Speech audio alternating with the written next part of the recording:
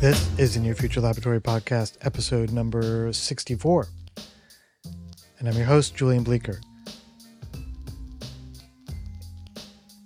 So, as many of you know, the Near Future Laboratory has all kinds of different activities and outlets and nozzles going on. One of them is this podcast. Then there's General Seminar. We've got a new work kit that's due imminently. Lots of projects going on in the Discord and some new platforms we're building to help bring more design fiction into your world. One of the ways you can support all of this is to become a member, which is super easy. Just go over to patreon.com/nearfuturelaboratory and do the Patreon thing. It's easy, super reasonable, and it gets you an invitation to the Discord. Now, speaking of the Discord, that's the place where there's lots of action and activity. There are probably half a dozen projects going on in there making some awesome design fiction projects, things from some kinds of futures, including a few books, a magazine, some fashion items, trading cards, another book. And someone asked me the other day, they said, how do I do an internship with you? And the answer is, it's easy. Become a patron and join the Discord and get involved. There's no simpler way to listen, see, participate, and learn about design fiction than to join us all in the Near Future Laboratory Discord. So get over there right now, patreon.com/nearfuturelaboratory. Okay, and speaking of that Discord community, this is a bit of a special episode. So every once and again, there's someone in the Near Future Laboratory community who does an interesting project, and it's just something that I want to share a bit wider. And so I asked this particular person, his name is Thomas, to come on the podcast and talk about the project that he shared within the community. Now, Thomas is a grad student at CCA.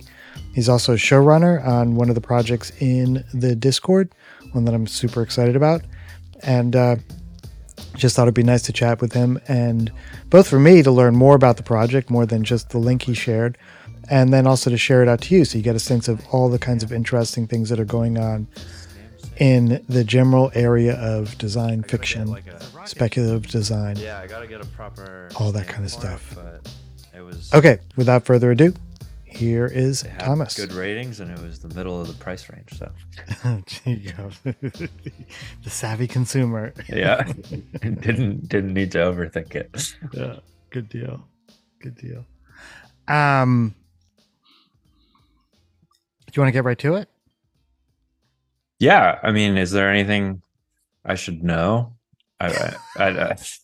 You're the guy with the knowledge. Okay, cool. No. Yeah. My girlfriend was like, "Are you preparing?" And I was like, "I don't think so." Well, anyway, I mean, I'm excited to talk about it. So cool. That's perfect. That's where we start. So, take me into the project. The project, which is oscillating between many names, but right now it's called From Collectors to Creators. Before it was called The Future of Cobbling. It was part of a class that I was taking or took at CCA, where I'm in grad school for design, called Speculative Research. And I initially started looking into sports and like the future of athletics. And I was just doing really broad-based research, and I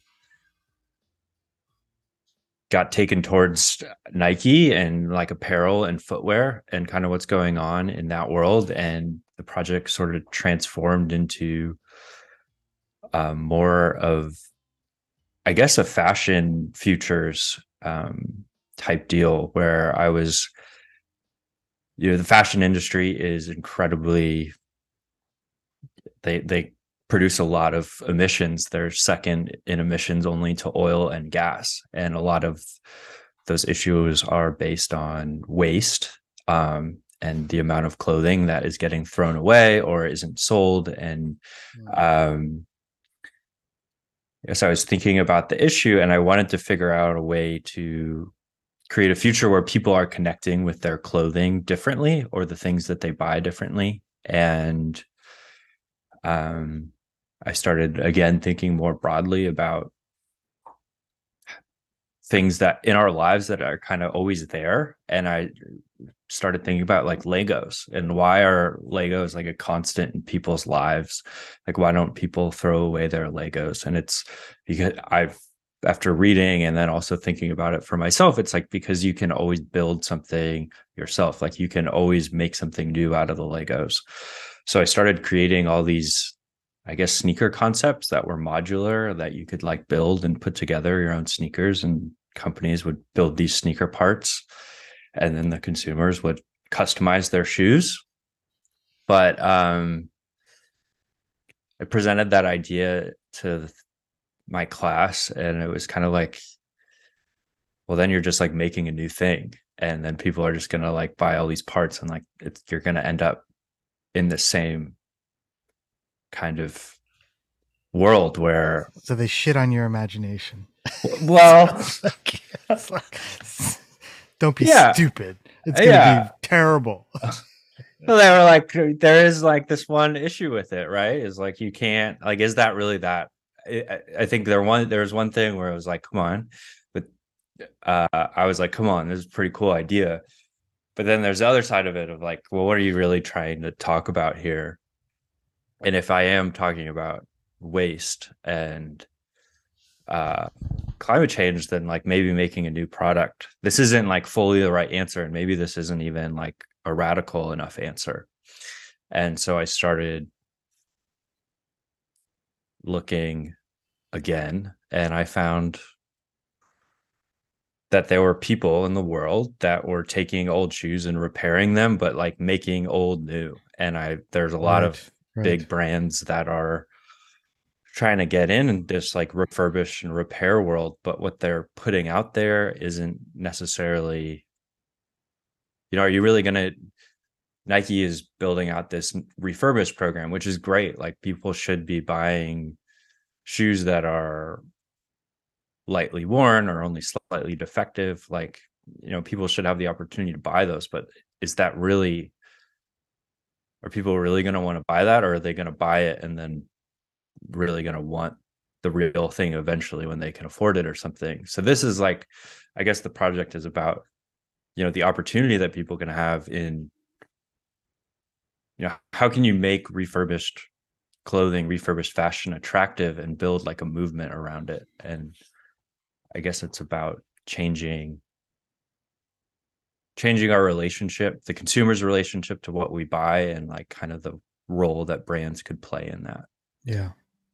So it's more, I guess the project's more about a cultural movement towards this and like a groundswell of enthusiasm rather than a specific product. Okay, that's actually really helpful as I think back to the video itself. And I like that. I like that the you're representing the representing the kind of culture through this kind of materialization of it, in whatever form that it takes. So it's not the the potentially venture backed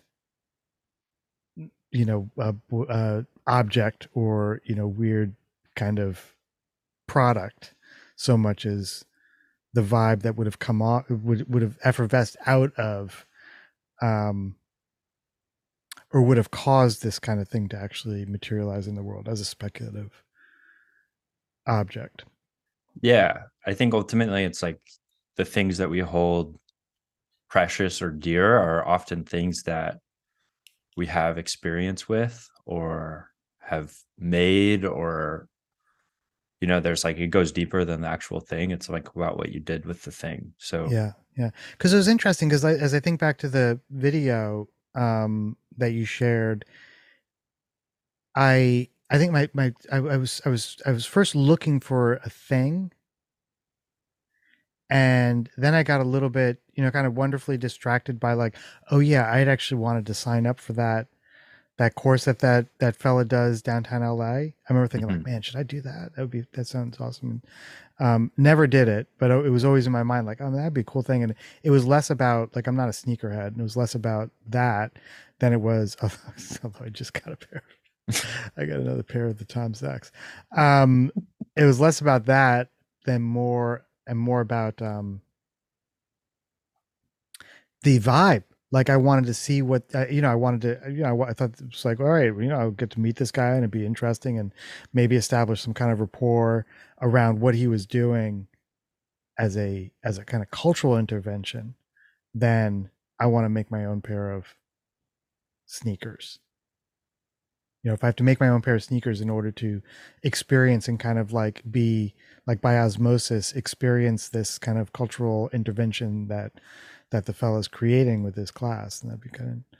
So, did I miss something? Was there a thing?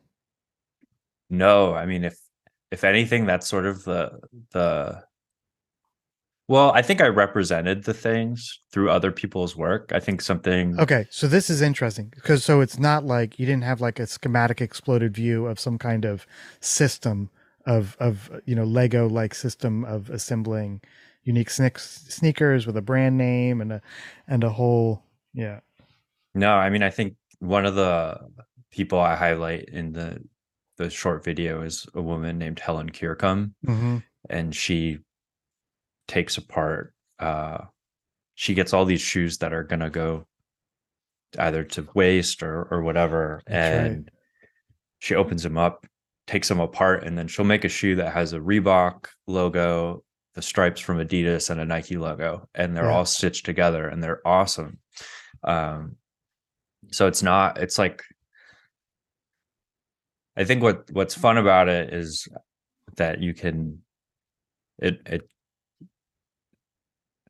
it's it makes like whoever is buying the shoe now they have a say in like what the shoe's actually going to look like. So maybe they'll Mm-hmm. care about it differently, or maybe they'll. One of the things about sneakers that is like I used to be a sneakerhead Mm-hmm. back in the day, but I'm not anymore because I couldn't wear like I would always feel bad wearing the shoes, Mm. and it's like then I would feel bad when they got dirty. Yeah. And this is like different because now it's like, oh, I got that pair of shoes dirty, but maybe I can like wash off that part and then put it on a new pair. Yeah. But I am curious about like making things in this manner, um, kind of taking apart old things and putting them back together in new ways. There's a lot of really uh, Nicole McLaughlin is another person who does this. She's in New York, and I think there's a lot of interesting work to be done around like what newness really means and how we can kind of change the definition of like what buying something new is about. Like, is it new because it's wrapped in plastic and in a box, or is it new because we've taken, or can something be new if we're taking existing parts and putting it back together in a different way, Yeah. especially in fashion. Yeah. So, can you set the context like for the project as a class project? Like, what was the brief specifically? How did it fit into the overall course? Is it a final thing or was it like an intermediate thing? And then, I guess third question is like, how did you arrive at the way in which you delivered on the brief as a video and So the brief for the class of speculative research was taught by Helen Maria Nugent. Um, the class was in 3 stages. The first stage was about just like gathering a bunch of research, um, gathering a lot of secondary research, mm-hmm. and putting that research through a lot of different frameworks like STEEP or AAAA or AEIOU, all these frameworks to like really to figure out like how you wanted to tell your story and how you Mm-hmm. wanted the message to be. And the second stage was about that, like helped weed out different scenarios. I had a whole scenario on like youth sports that I ditched, which would have been a lot different. And then the second stage was about going deeper into research and like interviewing an expert in the field. So I actually interviewed Kemp Scanlon, in the group to talk about fashion, and I also interviewed Rory Fortune, who runs goods and services, whose work I feature in the video. Mm-hmm. Um, And how did those interviews? How did they? Without any details necessarily, but how did they?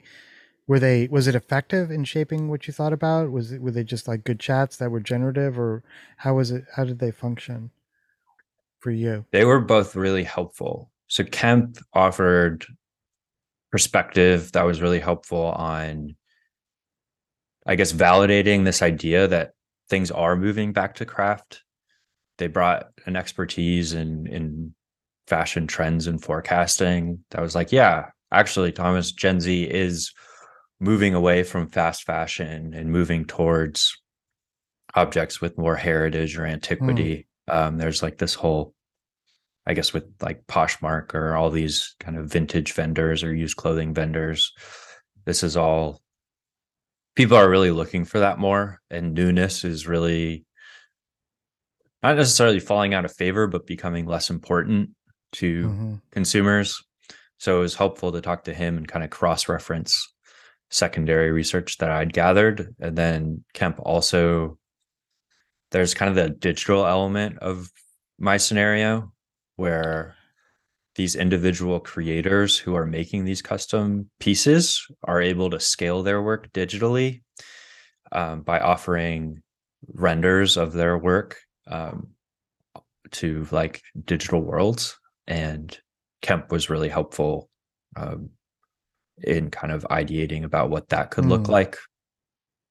And then talking to Rory Fortune was really helpful in highlighting the kind of consumer experience and, um, talking about why the shoes that he makes matters like more in a way to his customers, and kind of the idea that these shoes have like a story, and by like giving them more life they're like rejuvenating it. And also like, uh I think, I guess he talked to me a lot about the reaction that consumers or his customers or clients have when they receive the shoes, mm, and why it was different. And I mean, he also talked to me about how cobbling is really difficult, and that these kind of pivots in cobbling are going to be, or shoe repair, making it more like shoe repair or shoe redesign is going to be really important, because it's not easy work. mm, Um, so they really helped me hone in on the story or the world that I was trying to build. And then the last directive from Helen Maria is about, to use research and foresight frameworks to fully imagine a future service, product, organization, or system, and use storytelling to bring people into the world. Um, so students in the class did this in a lot of different ways, kind of like giving presentations or making stories on social media, in a variety of different ways, like from the perspective of the service. Um, and I have a background in filmmaking, and so this felt pretty natural to like kind of gather all of mm-hmm. this existing footage and write the story and make a kind of documentary about it. Um, it just, for me, felt a lot, well, it felt easier than, or more natural, maybe I should Yeah. say. What Yeah. might have been the alternatives, Um, absent your own inclination and kind of fluency with doing a video, like a film, a time based visual story. yeah, that's a good question. I think, some people like built websites and Mm-hmm. kind of took you through the experience. One of my classmates built like an Amazon. Their project was on the future of packaging, and they built like an Amazon checkout prototype. And along the checkout, there were these questions about like the type of packaging that you would want it, Mm-hmm. and you kind of they did a video that was like the onboarding video at Amazon that was like talking to people about the new feature. Mm-hmm. Um, someone else made advertisements for new soccer jerseys for the World Cup, and they went and filmed bus stops around the Mission in San Francisco. And then, like some of the bus stops have like video uh, I can for it. imagine. I think I know Yeah. what you're talking about. Yeah. So instead of like a poster advertisement on a bus stop, it was like video, and he put these animations of these new jerseys. And then other people did like a lot of people used video. One of them was like an influencer telling a story. Someone made a really awesome Vogue or Hollywood Reporter magazine. Like they build Mm-hmm. a whole Hollywood Reporter. Right. Was Yeah, it complete? Was it or just like an excerpt? it was pretty complete. I mean, it wasn't like 100 pages, but it was like 20 pages of stories, Mm-hmm. like fully written stories with images. And it was Nice. it was pretty awesome. I love that. I love it when people go deep. Yeah. And Yeah. were they so the videos obviously are videos. You didn't put yours on a VHS tape, did you? You didn't go that No, far. I put it on YouTube. It felt Okay. um was the Hollywood Reporter project, was that printed out? yeah, Yeah. printed. Yeah. Staple bound or whatever, pure round. It was I Not think that it it was matters, stable. I yeah. mean, it felt like a magazine. It was Like a thing, yeah. you could put it on a table and people would look at it and be like, that you would get the wait what Right. reaction that you're looking Right. for sure. I'm always looking for that wait what. Yeah. Yeah. So that is definitely,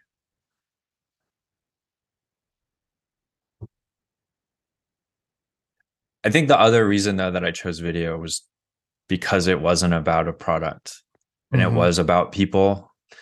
Um, it's a lot easier to show like people's reaction and relationship to what they're doing through video. I Yeah. don't think um I think it's a lot more effective than, I guess, giving like a design fiction presentation. So Right. Right. What was the reaction? So how did it on the other end of it and you reflecting back on it? the reaction's been positive. uh I think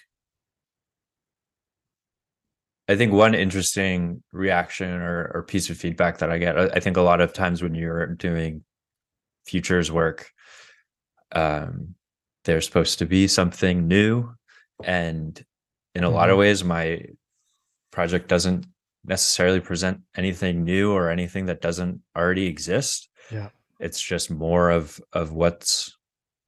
it's just like the rapid growth of a movement and a potential blueprint for that growth. Yeah. Um, and I was excited to see that people weren't, for the most part, aren't asking me like, well, like, where's the touch screen, so to Yeah, speak. that's right. That's right. People seem to get it, and I think that is, That's encouraging. yeah. And I think I was worried that maybe it wasn't like radical enough or pushing the Yeah. boundaries enough, and I think it, Or something on a 9 by 16 screen. yeah, exactly. So that's been fun to see. I think it's definitely new ground for me in this sort of world. And yeah, I think it's a legitimate criticism is like, okay, well, maybe this section of the project isn't about like an object, but like, maybe practice what I preach a little bit and make something out of repair like an old pair of sneakers that I have, or try to Oh, so make you're saying like something. you actually go through that, actually do it. Yeah, I need to do it. And that wasn't necessarily in the scope of the class, and I have Sure. other things going on, but I do really hope to explore that and think that that's a worthy thing to add. Yeah.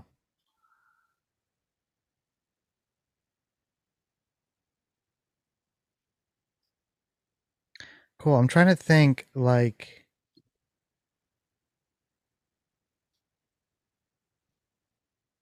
my one of my reactions to it, aside from like, just being it was cool. You posted and I looked at it, I was like, oh man. And then I rang you up. Um and now as you're talking about it, did how would you I what am I trying to say?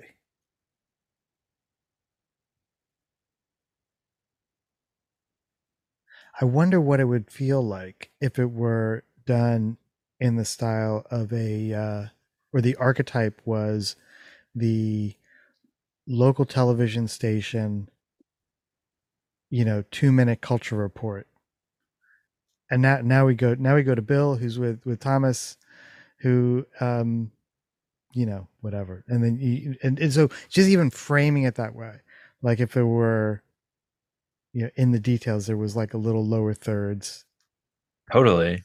you know what I mean, and a little bit of you might be too young to embrace this, but like the VHS like tracking is off a little bit.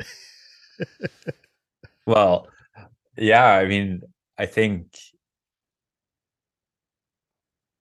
I used I mean, a lot of I I maybe it wasn't this iteration of the video, but in past ones, I definitely used old news footage of people lining up for sneakers because Hmm. that's how a lot of it. And Yeah, there was some of that. There was, I mean, it was like full of archival footage. yeah, yeah, I think I'm wondering about pushing it to the next level where it's like where the container is a little bit more present. In other words, the archetype, as we talk about it in the Discord. yeah, like where brings us in like into the moment, like breaking news. Yeah, I mean, I would love to explore this in a lot of ways. I mean, in some ways, I think about that, and maybe it's just the. I guess I wrestle with this every now and then, but like the filmmaker or like producer in me thinking about that is like, oh, okay, well then I have to get like extras, like to do this quote unquote right. Like I need to. yeah, There are all yeah, these things I need to do. Like I need a line of people with old bags of old sneakers and maybe like a toolkit yeah. all lined up or like I all think you could you have know used the same footage. I think so. So I get it. It's kind of like all of a sudden it becomes like a whole nother project. But suppose it didn't. Suppose it was just like, um, I mean, I'm not saying anything at all is wrong with what you did. I'm yeah just sort of wondering into it, like if it was if there were like little nudges that you could do. Even like I don't know. I feel like someone like Dre would be like, yeah, totally. I'll take a couple hours and I'll just set up my green screen and I'll be the guy at the yeah station, and I'll get the weird background, because he'll download the background and I'll just be like, okay, so now we're off to Thomas with our, it's the top of the hour. So that means, what does that mean, everyone? It means our cultural report. And now we're going to Thomas in Des Moines, Iowa, who is reporting on some new innovations in the world of, what is this? Sneaker heads. So he doesn't know what it is. It's the whole thing. yeah. I And guess and it all then it depends just on kind how of you cuts to write it. you. Yeah, Yeah, totally, absolutely, absolutely. Um, like I mean, you're a film guy, so it's like if it were the bumper at the beginning of a Paul Verhoeven film, RoboCop, or like, yeah, what's the Bug Planet one? Um, anyway, it's just my mind is just kind of going to like, okay, like if we were in the studio together and be like, that was awesome, like, hey, let's just do a little tweak, see what it yeah, feels like. Not saying that's gonna be better, but like where would that take us in terms of, like you're saying, the script? How is it described? Because not because it's like, how is it? It becomes a little bit, a little bit kind of shitty local news punchier, because they're like the director's like, You got 90 seconds. Yeah. So there's like a commercial break. You can have a commercial break. And then what's the commercial? The new Nike 47.3 stroke 12 with the hydrogen, monofoil or something. I guess I haven't really thought about where people think that this video would exist or exists. The version previous, people were like, this feels like something that would be playing at like Nike headquarters, like on like a in loop. a loop, like in the lobby while you're waiting for your pitch meeting. Yeah. I think there is something to. I hadn't thought about. Yeah, I think it's interesting how this would make people or bring people into the moment in a bit of a different way, because it is like a reflection. But I guess this is like kind of the fun part, right? Is that like you build out this world and it works, and now you can just kind of keep making stuff within it, and keep thinking, and none of it is like, there doesn't have to just be one object or output. Yeah, totally. Yeah, that's a really good point. Like it's not that's one, and then not saying that you would ever necessarily go back to it, but if you do go back to it in a month or a year or 3 years, being like, I always wanted to just kind of tweak that, and now I've got a spare weekend, like let me see what I can do. Yeah. And it kind of keeps, you bring a new set of sensibilities and whatever skills, and who knows what GPT whatever is going to end up being able to do in a year or a week. You'd be like, oh man, that'd be awesome. I wish I had that when I was doing this. Yeah, I think that's sort of, that's one thing that the class did really well, is it forced us to really, in a very nice way, it made us really think about how, like, what we were trying to say, and then how we were going to try and say it. Mm-hmm. And you're testing out all of these different tones through doing different, I guess, exercises, and then you choose the one that works. But I guess something along the way that I wasn't necessarily thinking about is that, maybe this tone worked the best right now, but I told the story in a lot of different tones. So like there are a lot of angles. Once you have, like, for me at least, it's like once I like reach a threshold of understanding in what I'm doing, and then I can kind of start having fun with it. Yeah. Cool. Good stuff. Yeah. Thanks for asking for me to do this. Yeah, of course. Well, thanks for doing the work. It's good stuff to add to the canon of design fiction projects. Yeah. The found footage doc. Yeah, that's right. All right. Okay, there he goes. That was Thomas Euyang, CCA grad student and showrunner in the Near Future Laboratory Discord, where he's leading a project on the near future of filmmaking. This has been episode 64 of the Near Future Laboratory. Please support us over on patreon.com/Near Future Laboratory, and join us on and over at the Discord. We've got a bunch of projects in the works. I think the next drop is going to be the latest edition of the work kit of design fiction, so keep an eye and ear out for that. Last time they went super quick, I think in less than 2 days. After that, hopefully we'll have the next printing of the manual design fiction available. That's going to be a paperback edition of the book, and much more yet to be announced. Okay, that's it for this episode. Thanks, Thomas, for sharing your project, and thank you all for listening. Seriously, thank you. I'm Julian, and I'm out.